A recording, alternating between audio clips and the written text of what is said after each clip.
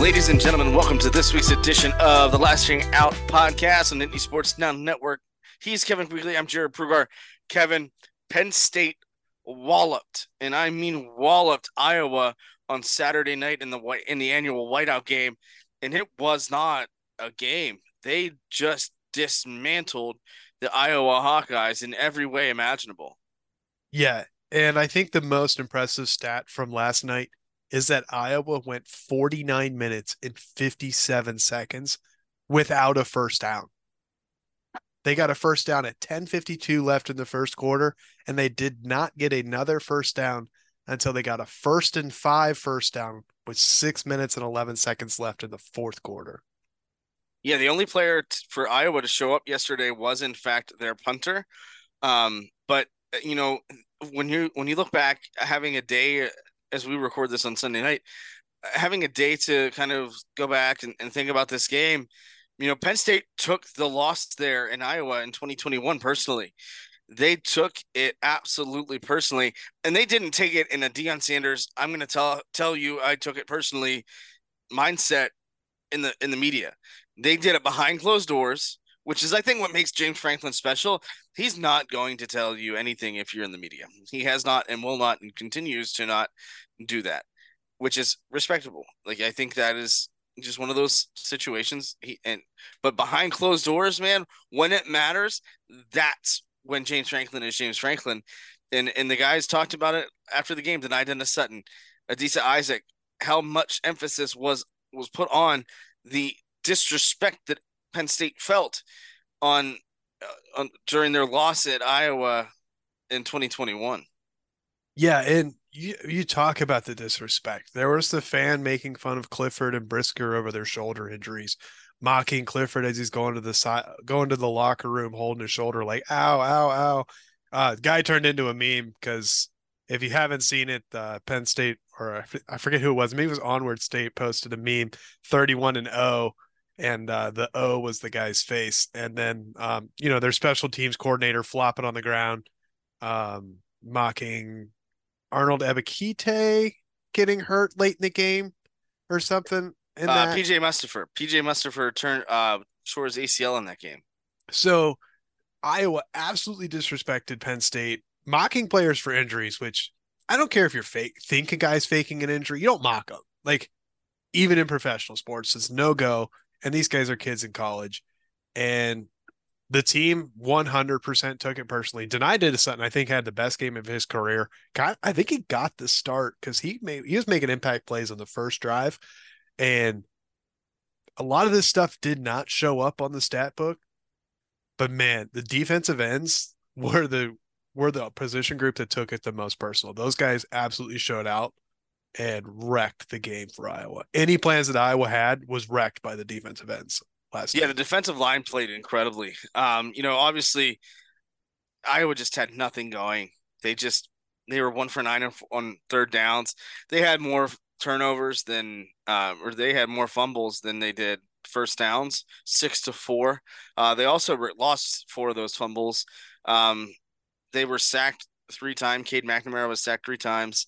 It just was not a great night. Second and third quarter, they went backwards. They didn't have positive yards. And when like that was, I've seen Penn State be dominant, right? But that was the type of dominance that I have not seen on a team, not just Penn State, but anybody. Like, Iowa could not play football yesterday. They did not let them play football yesterday. And I think that's what makes it special. You can say anything you want about the offense not starting out hot. They only scored 10 points in the first half, what have you. But I'm here to tell you that first half scores aren't always the end all be all. The good news is games aren't decided after the second quarter. There are 4 quarters. The adjustments and games are won at the half and then the third and fourth quarters. And that's what Penn State did. Then they flipped it on in the second half. Drew Aller came out firing on all cylinders, 14 points in the third quarter. They controlled the time of possession 45 minutes and 27 seconds. That's the amount of time it takes to get from Altoona to State College for the game if there's no traffic. Right? So that's how long they had the ball. Iowa had the ball for 14 minutes, 33 seconds. Like that is what's crazy. And then the good news for Penn State is they turned that into points. They turned those turnovers into points. They scored 10 points off of those. But at the same time, man, both sides of the football played well. The punter wasn't involved for the most part, but when he was, it was good. But unfortunately, Penn State struggled a little bit in the punt return game. But I think that was just the way that Iowa's punter kind of handled it. The rugby style kick, he's going right and then ends up kicking left. It's a rainy night. It's wet. It is what it is. But Penn State came out, handled business in a way that we didn't think was possible. Like I thought it was going to be a blowout. I think I had 38-13 or something like that as far Yeah. as the final score. But I did not expect this type of dominance. No, excuse me. You hit the nail on the head. Negative yards in the second quarter, -3 yards, -9 yards in the third quarter. So they tripled their negative production. And you mentioned the time of possession. If you remember the Delaware game, Penn State had the ball for 42 minutes and 22 seconds. They had the ball for 3 minutes and 5 seconds longer against a Power Five conference opponent A who ranked Power Five. ranked Yeah. like the utter dominance. And that's just not on the defense. It's on the offense too. They had 4 scoring drives of 10 plus plays, scoring drives of 10, 10, 15, 12. The 15 and 12 were to start the second half. And then they had another 10-yard, 10 play drive that ended in a missed field goal. There was potential 5 times to have 10 plus play drives go for points. And we can talk about how the offense isn't having explosive plays right now. Probably symptomatic of the rain and the weather and not having and really rotating in the second receiver there. But just dominance that I've not seen in a Power Five ranked team game before. I mean, it's just that was a schlacken. I mean, that's the only way to describe. Yeah, and I couldn't agree more. But we're going to talk about the why they dominated and how they dominated a little bit more here when we come back for the second segment of the Lasching Out podcast on the Sports Now Network.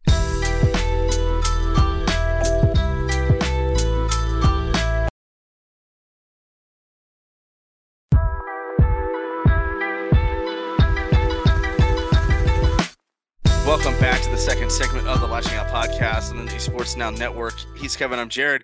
Kevin, I'm going to read you off the plays for yesterday. Penn State ran 97. First of all, an ode to PJ Mustafer, right? How Attaboy. how coincidental is that, right? Iowa ran a total of 33. 33. That's nearly 3 times more than what the Hawkeyes ran. And that's what I think is the most impressive thing. Like Delaware, it was a dominant game, right? But it did not feel as dominant as this game. And that's what I think is crazy, right? Bring it down. In the second quarter, they ran 9 plays. In the third quarter, they ran 4 plays. They ran 8 in the fourth and 12 in the first. So, I mean, you look at the body of work. Iowa was not on the field. Iowa just didn't have a chance at all. And I think that's what's crazy to me. Drew Aller, you mentioned the big plays, right? The explosive plays. Penn State doesn't need them right now. Like as great as going deep is, they're playing with a lead. They don't have to be overly aggressive. They are just sticking to what works for them and making it work. Yeah, the first drive of the game wasn't pretty for Penn State. They went backwards, but at the same time, more often than not, the first few plays are scripted, no matter where you're at. Now they were backed up in their own end zone, and that was probably the last time that Penn State was in jeopardy of really much of anything bad happening. But again, they don't need the explosive plays right now. Will they against Ohio State? Yeah, probably. Will they against Michigan? Yeah, most likely. But right now they are winning in a multitude of different ways, right? The offense didn't click against Illinois. The defense has done their job no matter what. Like they've not given up more than 15 points in the game. Gave up 15, 13 and 1 point, and then obviously 0 and I forget the score for Iowa or for not for Iowa but for Illinois. But that's the type of play that you need. They gave up, I'm sorry, 15, 7, 13. So they've given up a total of 35 points per game, or for 35 points in 4 games. Like that is impressive. Now, granted, 3 out of those teams have been Power Five schools. West Virginia is no slouch, as we're seeing from the way that they're playing right now. Delaware is really good for their classification. Illinois is Illinois, but Iowa, they were the number 24 ranked team in the country coming to this game. Now, granted, it's week 4. Those rankings are kind of not where they're supposed to be or where they could be, right? But Penn State came in, handled business, and did so in a really suffocating fashion. Yeah, and you mentioned needing explosive plays against Ohio State and Michigan. They do need them, but you know what else you need against Ohio State and Michigan? Sustained drives. How many times has Penn State gotten into a lead and they needed a 4 or 5 minute drill offense to end the fourth quarter, especially on the road in Columbus? 20, I think it was 2017 rings a bell where they couldn't sustain the drive and Ohio State scores as time expires to win, just as they did last night. Man, that was a very memeable thing. We'll talk about that in the third segment. But yeah, right. But You, they've never shown the ability to continue drives against those big teams. They have I misquoted it early in the first segment. They had 6 drives of 10 plus plays or more. One of them resulted in punt, one resulted in a missed field goal. The first scoring drive was actually 17. One of the 10 plus play drives was a punt. 10 plays and a punt, and it took 3.5 minutes. Like, if you're in a 4 minute drill, you leave them 40 seconds and you pin them deep because you get the ball, let's say for the 25 to the midfield, and then you pin them inside the 10. Because Riley Thompson is showing that he can probably start to do that if Penn State needs him to. Like, this is an offense that they haven't made their explosive plays, and I think we'll get there. And I think we need to wonder, why is Mike Yursich in the booth calling plays, because it's not been particularly impressive. Maybe he does need to be down on the field and getting pictures sent from the booth. We can have that discussion probably in the pregame podcast for next week, for this week coming up for Northwestern. But yeah, I this team is poised. You mentioned the scoring defense. Defense is tied for fourth in the nation with 8.8 points a game. They're tied with Duke. They trail Michigan State, Michigan, Ohio State, Oklahoma, but they lead the nation in yards per game and the turnover differential. They lead the nation turnover differential. The offense hasn't turned the ball over. That's also important against Ohio State and Michigan. Thank you, Sean Clifford, his 4 turnovers against Ohio State last year. And the offense is completely balanced. They're 7th in the nation in first downs. They're technically 6th because Notre Dame leads the country, but they have an extra game in hand. They've had 51 rushing first downs and 50 passing first downs and 7 by penalty this year. So on plays where they're successful getting first downs, they're nearly balanced. Like, this Penn State team is poised to do just unthinkable things this year, and we're just waiting to get to Ohio State at this point in time. yeah, and I think that's what makes this team so special. I think there's a lot brewing there. You mentioned the play call, and I don't want to wait until the pregame podcast. The play calls, I think, are dictated by the circumstances, right? It was a miserable night for the most part there. The atmosphere was incredible. Kudos to Michigan for just eating crow once again with the largest crowd graphic, because then that was debunked just a few hours later. That But was great. but the play calling, I mean, you want to the first drive, yes, absolutely, and like I mentioned, those are pretty scripted, right? You want to see what that defense is giving you, but I think at the same time, like the only issue I had is that they were giving the ball to Keytron Allen in space rather than in between the tackles, and that was going to Singleton between the tackles, and they need to get Singleton out in space and Allen between the tackles, but there were some uncharacteristic drops again. It was wet. Atmosphere is intense, right? I mean that is a special place to play when there are 110,000 fans screaming every play. But as far as play calling goes, I mean, yeah, you're not dialing it up, but you're playing a conservative enough brand of football. You're taking care of it. Whereas like Drew Aller, there was a screen pass that I thought might have been a mistake as far as him throwing it, but at the same time, his mistakes are 2 to 3 a game rather than Sean Clifford's 2 or 3 a quarter. And I think that's what matters. You're not the minimization of those mistakes. They're playing smart football. It's not overly conservative because I think they do get aggressive at times, but they don't need to extend the ball down the field when they're up 20 points, up 10 points.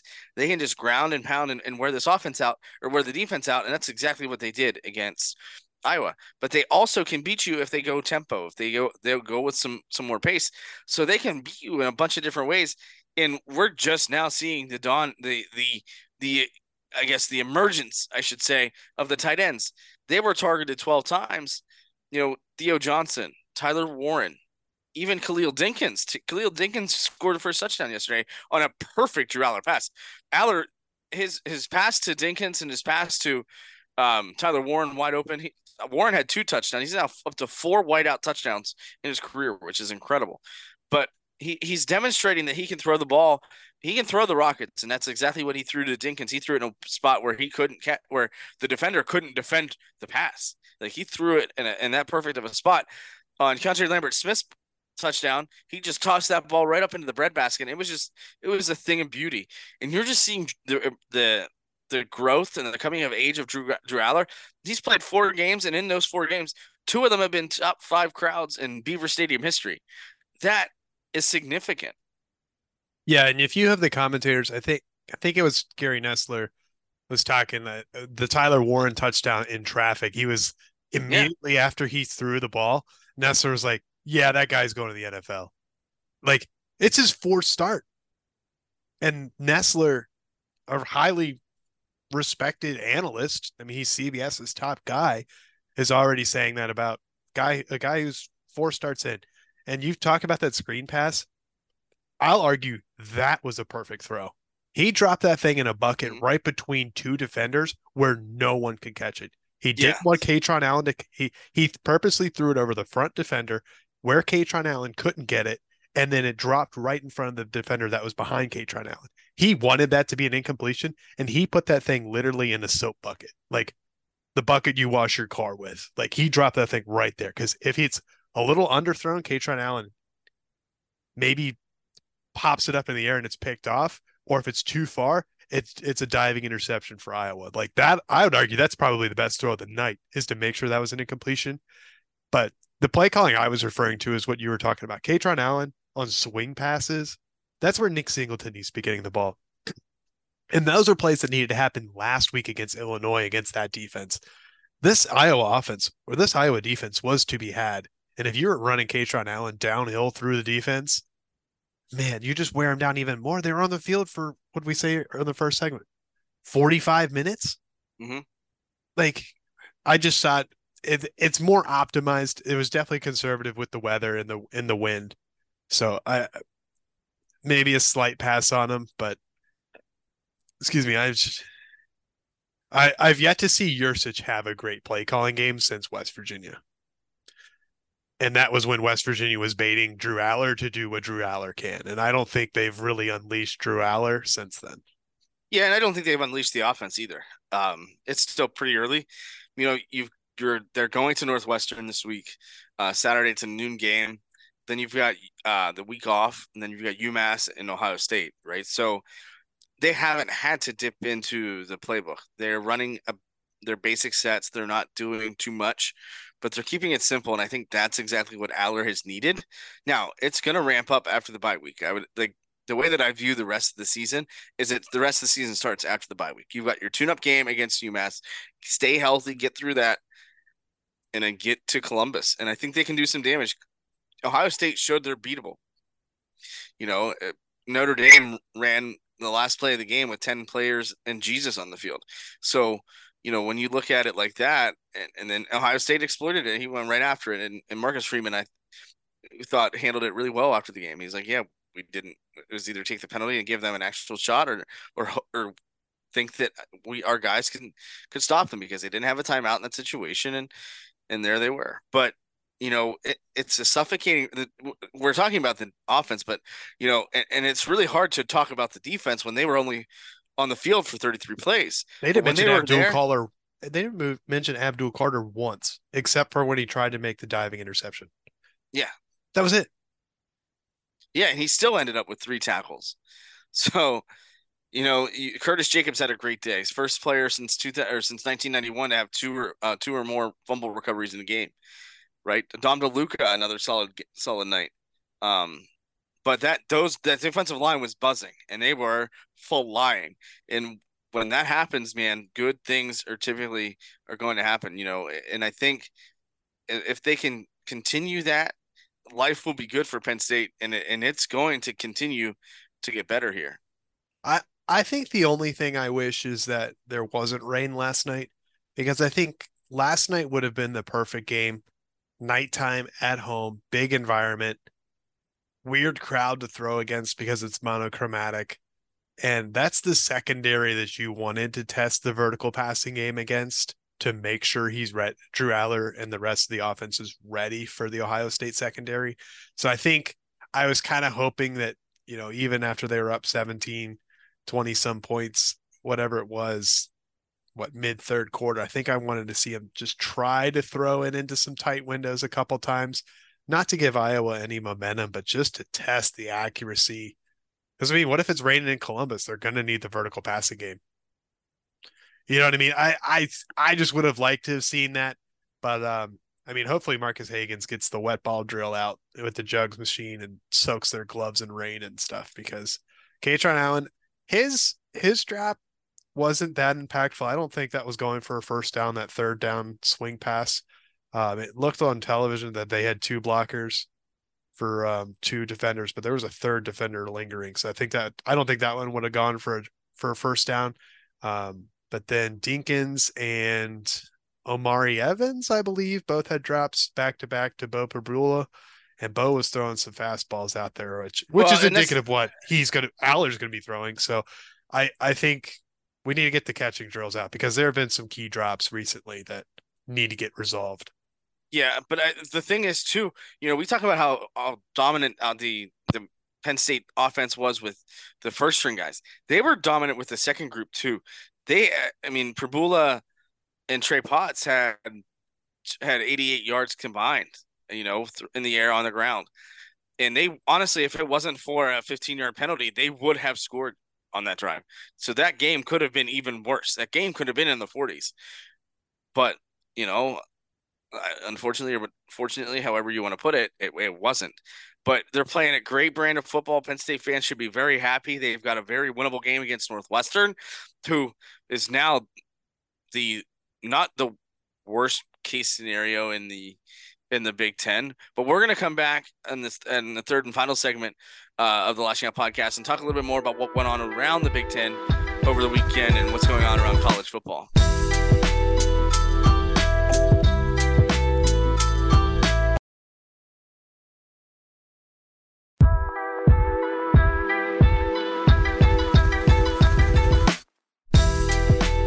Welcome back to the third and final segment of the Lashing Out podcast on the Nittany Sports Network. I'm Jared. He's Kevin. Kevin, we mentioned Ohio State. They walked it off against Notre Dame in a game that honestly Penn State fans should have been rooting for Ohio State. That's very difficult, and it's painful, I think, at times to root for Ohio State. But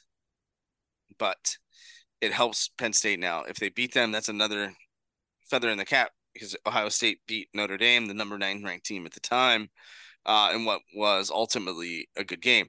Around the rest of the Big Ten, Northwestern went to overtime against Minnesota and won. Did you see Indiana, Northwestern's trick play? yes, it was incredible. If you're not familiar, Northwestern did a double pass play, which set up a screen pass for their quarterback. Yes. And it went about as well as you would expect it to. There was intention to throw it downfield. Downfield was not open, but I'm not sure if the intention to throw downfield was just a bluff because there was a solid bubble screen setup on the then weak side of the defense, and I saw it this morning and I just laughed my ass off. Sorry, continue. No, you're good. Indiana took the Fighting Joe Moorheads of Akron to 4 overtimes before eventually winning. Nebraska took down Louisiana Tech. Maryland dismantled Michigan State. Illinois took down FAU. Michigan dispatched Rutgers by 24. And then Penn State um, scored 31 against Iowa. Wisconsin, who played on Friday night, scored 38 points. They beat Purdue with that was the highest scoring game of the weekend. The rest had there were three teams with 31, but looking ahead, Penn State is at Northwestern. Northwestern hasn't quite done much this season, and understandably so. I mean, they've dealt with quite a bit of turmoil. Um, they beat UTEP. They lost to both Duke and Rutgers, and then they of course beat Minnesota, I mean, and Duke they've and got Rutgers are both reputable opponents. yeah, right, I do not fault yeah, Northwestern at all for losing Rutgers. yeah, Rutgers is not what they were 5 years ago. exactly. And Duke's the surprise team of the ACC this year. Yeah, now that Graciano's back at Rutgers, I think good things are going to continue to happen. Um, there, Penn State did move up to number 6 in the um in the rankings, but I want to take a look like for this is where I enjoy um kind of doing some math, right? The Big Ten East has 4 teams that are undefeated. Penn State are in conference play because ultimately that's what matters. Actually, that's funny. The Big Ten West has 0 teams that are undefeated overall, but only one team, and that's Wisconsin, that's undefeated in the conference. But Penn State's 2-0 in conference. They've scored 61 points um, in the conference. Now, of course, that's only 2 games, right? Maryland has scored 31. Michigan has scored 31. They've both given up single digits. Now, Penn State's given up only 13 points. Ohio State's given up 3 points. They've scored 23. And then Rutgers has also scored 31 points. The number 31 I see is significant. But overall body of work, points against, Penn State's given up 35. Michigan, like let's take a look at Michigan's schedule, right? East Carolina gave up 3 points. UNLV, they gave up 7. Weak, Bowling Green, 6. weak. Rutgers, 7. Like, okay. Okay. Now, they've given up a total of 23 points. Ohio State's given up a total of 34 points. They've scored 138. Penn State is outscoring. They've scored They're outscoring the rest of the Big Ten by 13 points, 162 to 149, which is Maryland. And that I think is what's incredible. We mentioned in the first segment about taking things personally and how James Franklin does that in-house rather than out in the media. Well, uh, Colorado took a big L on Saturday against Oregon, and probably the best team that they faced all year. They lost by 36 points. That bounced Colorado right out of the top 25. And I don't know about all that, but at the same time, hey, you gotta put up. But I love Deion Sanders what he said after the game. He's like, "This will be the worst we ever look. I can guarantee you that." Comes out, he owns it. It's nobody else's fault but his, and I think that's great. Florida State struggled with Clemson. They took them to overtime. Oklahoma only won by 14 over Cincinnati. Utah took down UCLA by 7. Now, what's beautiful about Utah is that their starting quarterback has yet to play. Alabama and Ole Miss. Alabama won by 14. Duke won by 34. Miami won by 34. 241 to 7 scores for the AAC, or I'm sorry, UConn's an independent. But Tennessee handled Texas San Antonio. LSU dispatched Arkansas, winning by 3. Washington State and Oregon State. Washington State won by 3. Florida took down Charlotte. Georgia dismantled Alabama Birmingham. Texas won by 32 over Baylor. Then obviously over Ohio State. North Carolina destroyed Pitt. Washington destroyed California, and USC took care of Arizona State. Of course, USC fell behind Penn State in the standings this week, or rankings, I should say. Yeah. Lots of things to touch on. Colorado definitely, I don't think they should have been ranked to begin with. I don't think their ranked win against TCU is a ranked win. I don't think TCU is going to be any good this year, and they're proving that they're not. They've welcome to the Pac-12. soon to be the Pac-2. But Dion owned up to it, and I do agree with him that that is probably the worst. This is the worst Colorado team that he's going to coach, but I also don't think he's going to coach many Colorado teams. Dion, I think the media has created the story around Colorado, and I think that's why they got ranked.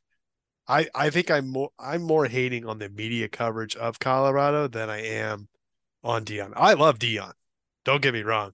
I just think the media anointed Colorado well before they should have been, and the media is going to have a lot of things to walk back in the coming weeks because they got USC at home this week, 9 a.m. kick right for for or uh 10 a.m. for 10 a.m. LA, yeah. 10 a.m. Colorado time. And yeah, that so I'm very interested to see how that goes, right? Like it's gonna be interesting to see what happens. Yeah.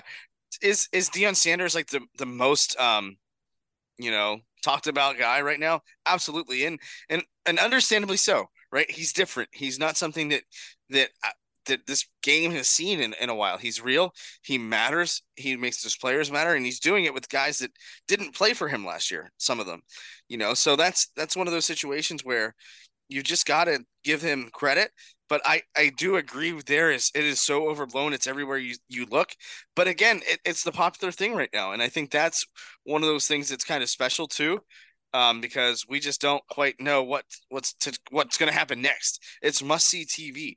But yeah, they got a big noon game against Fox, so that game might not end up until dinner time, which is crazy. But the Fox games take forever anyway. Yeah. Florida State, Clemson. Something's got to give with Florida State. Either Clemson is ranked or Florida State is behind Penn State in the rankings. And a team that we're not talking about, and I think a guy who we are going to start watching win the Heisman because I think Caleb Williams is starting to play a little bit too much backyard football type. He's scrambling around. He's going to run into a defensive line that can actually start corralling him. He's not played a good defensive line yet this season. So I think Caleb Williams probably a little bit artificially inflated at this point in time. But Michael Penix Jr. in his 6th year of college football, leading an absolute stud Washington program. And I think Washington, my only gripe with the rankings right now is Washington should be ranked. What's Florida State? Washington should be ranked number 5, and Florida State should be number 6. I'm a okay with Florida State should be ranked number 7. I'm a okay with Penn State at 6. Should they have moved up higher? Yes, because they should have jumped Florida State. But I also think Washington probably should have jumped Penn State at this point in time. And who the hell is voting Florida State first place? 3 people, man. 3. Not it was 1 last week, and it was a UF Florida State combo writer for some Which Florida makes news. sense, right? Whatever. That's the homer advantage. But 2 other people were like, yeah. Brett McMurphy was one of them. Like I haven't been able to watch Florida State, but when you're in and Clemson's Clemson, right? But like come on, man. And Like how is that's Tennessee still ranked above Florida? yeah, Florida boat raced them. Boat Yeah. raced them, and they're ranked higher. Yeah, And it's last thing I want to say is, dude, Dabo Sweeney, you got to hit the transfer portal. I think the transfer portal is the best thing that's happened to college football. I think I wanted. I don't remember if I mentioned it last week. I definitely wanted to last week. Um, but Clemson's missing out on some key players, and that's where the transfer portal goes. Like that's what the transfer portal is ideally for, is to fill that one hole that you have. That's James Franklin's done that to a massive success. Look at Chop Robinson, yeah, right. Yeah, and he's just not doing it. you have to And embrace the portal. It helps. Like it does actually help. But at the end of the day, Penn State is undefeated. They're exactly where we thought they would be at this point in the season. How they got here is a little bit different than I think we anticipated. But at the same time, you can't not be happy for Penn State right now. They're playing great football, and the other teams around them aren't playing great football. Ohio State looks beatable. Michigan won't be tested um, until they play Penn State, and which is incredible. I mean, outside of Rutgers, but real quick, I know this will be the last thing that we touch on here before we say goodbye until later this week. But they've got Nebraska, Minnesota, Indiana, Michigan State, and Purdue all before they play Penn State. they Meanwhile, only have to go on the road to Michigan State. I mean, they got to yeah, go on the road to Nebraska and Minnesota, but neither of those are particularly hostile. yeah, right. Yeah, and then meanwhile, you look at Ohio State's upcoming schedule before Penn State, and the Notre Dame game is tough. Notre Dame is a good football team. That's been the biggest test of the year to date. They've got a really good matchup this week against Maryland. That'll be a nice little test Next for week. them. Next Next week they week, got a yeah, bye week. they're by this week. Then they're at Maryland. Then they've got Purdue at Purdue, and then they're hosting Penn State in what is I expect to be a night game. Man, I hope Purdue doesn't upset them and piss Ohio State off. I mean, it It's is going to best for the be, matchup if they're undefeated as well. But yeah, it'll be interesting to see how this kind of goes. But I'm at this point, I think you have to be thrilled for Penn State. You have to be thrilled for the way that they're playing. Continue taking it game by game, rep by rep. Get out of Northwestern. And that's the thing. I don't think we talked about this. Bo Prabula has played in all 4 games. That in and of itself is impressive. But go into Northwestern, take care of business, and then go into the bye week, get ready for UMass, and get ready for Ohio State, healthy and 6-0. yep, they've got 1-0 every week, and that's about as good as we can ask for. That's right. We So could for just gripe about random stuff all day long, but yeah, one to exactly. know every week. It makes it easier. But for Kevin Quigley, this has been Jared Prugar on the Lashing Out podcast on the Nittany Sports Now Network. We'll catch you later in this week as we preview Penn State's trip toward Northwestern. Thank you as always for listening, and we'll see you again later.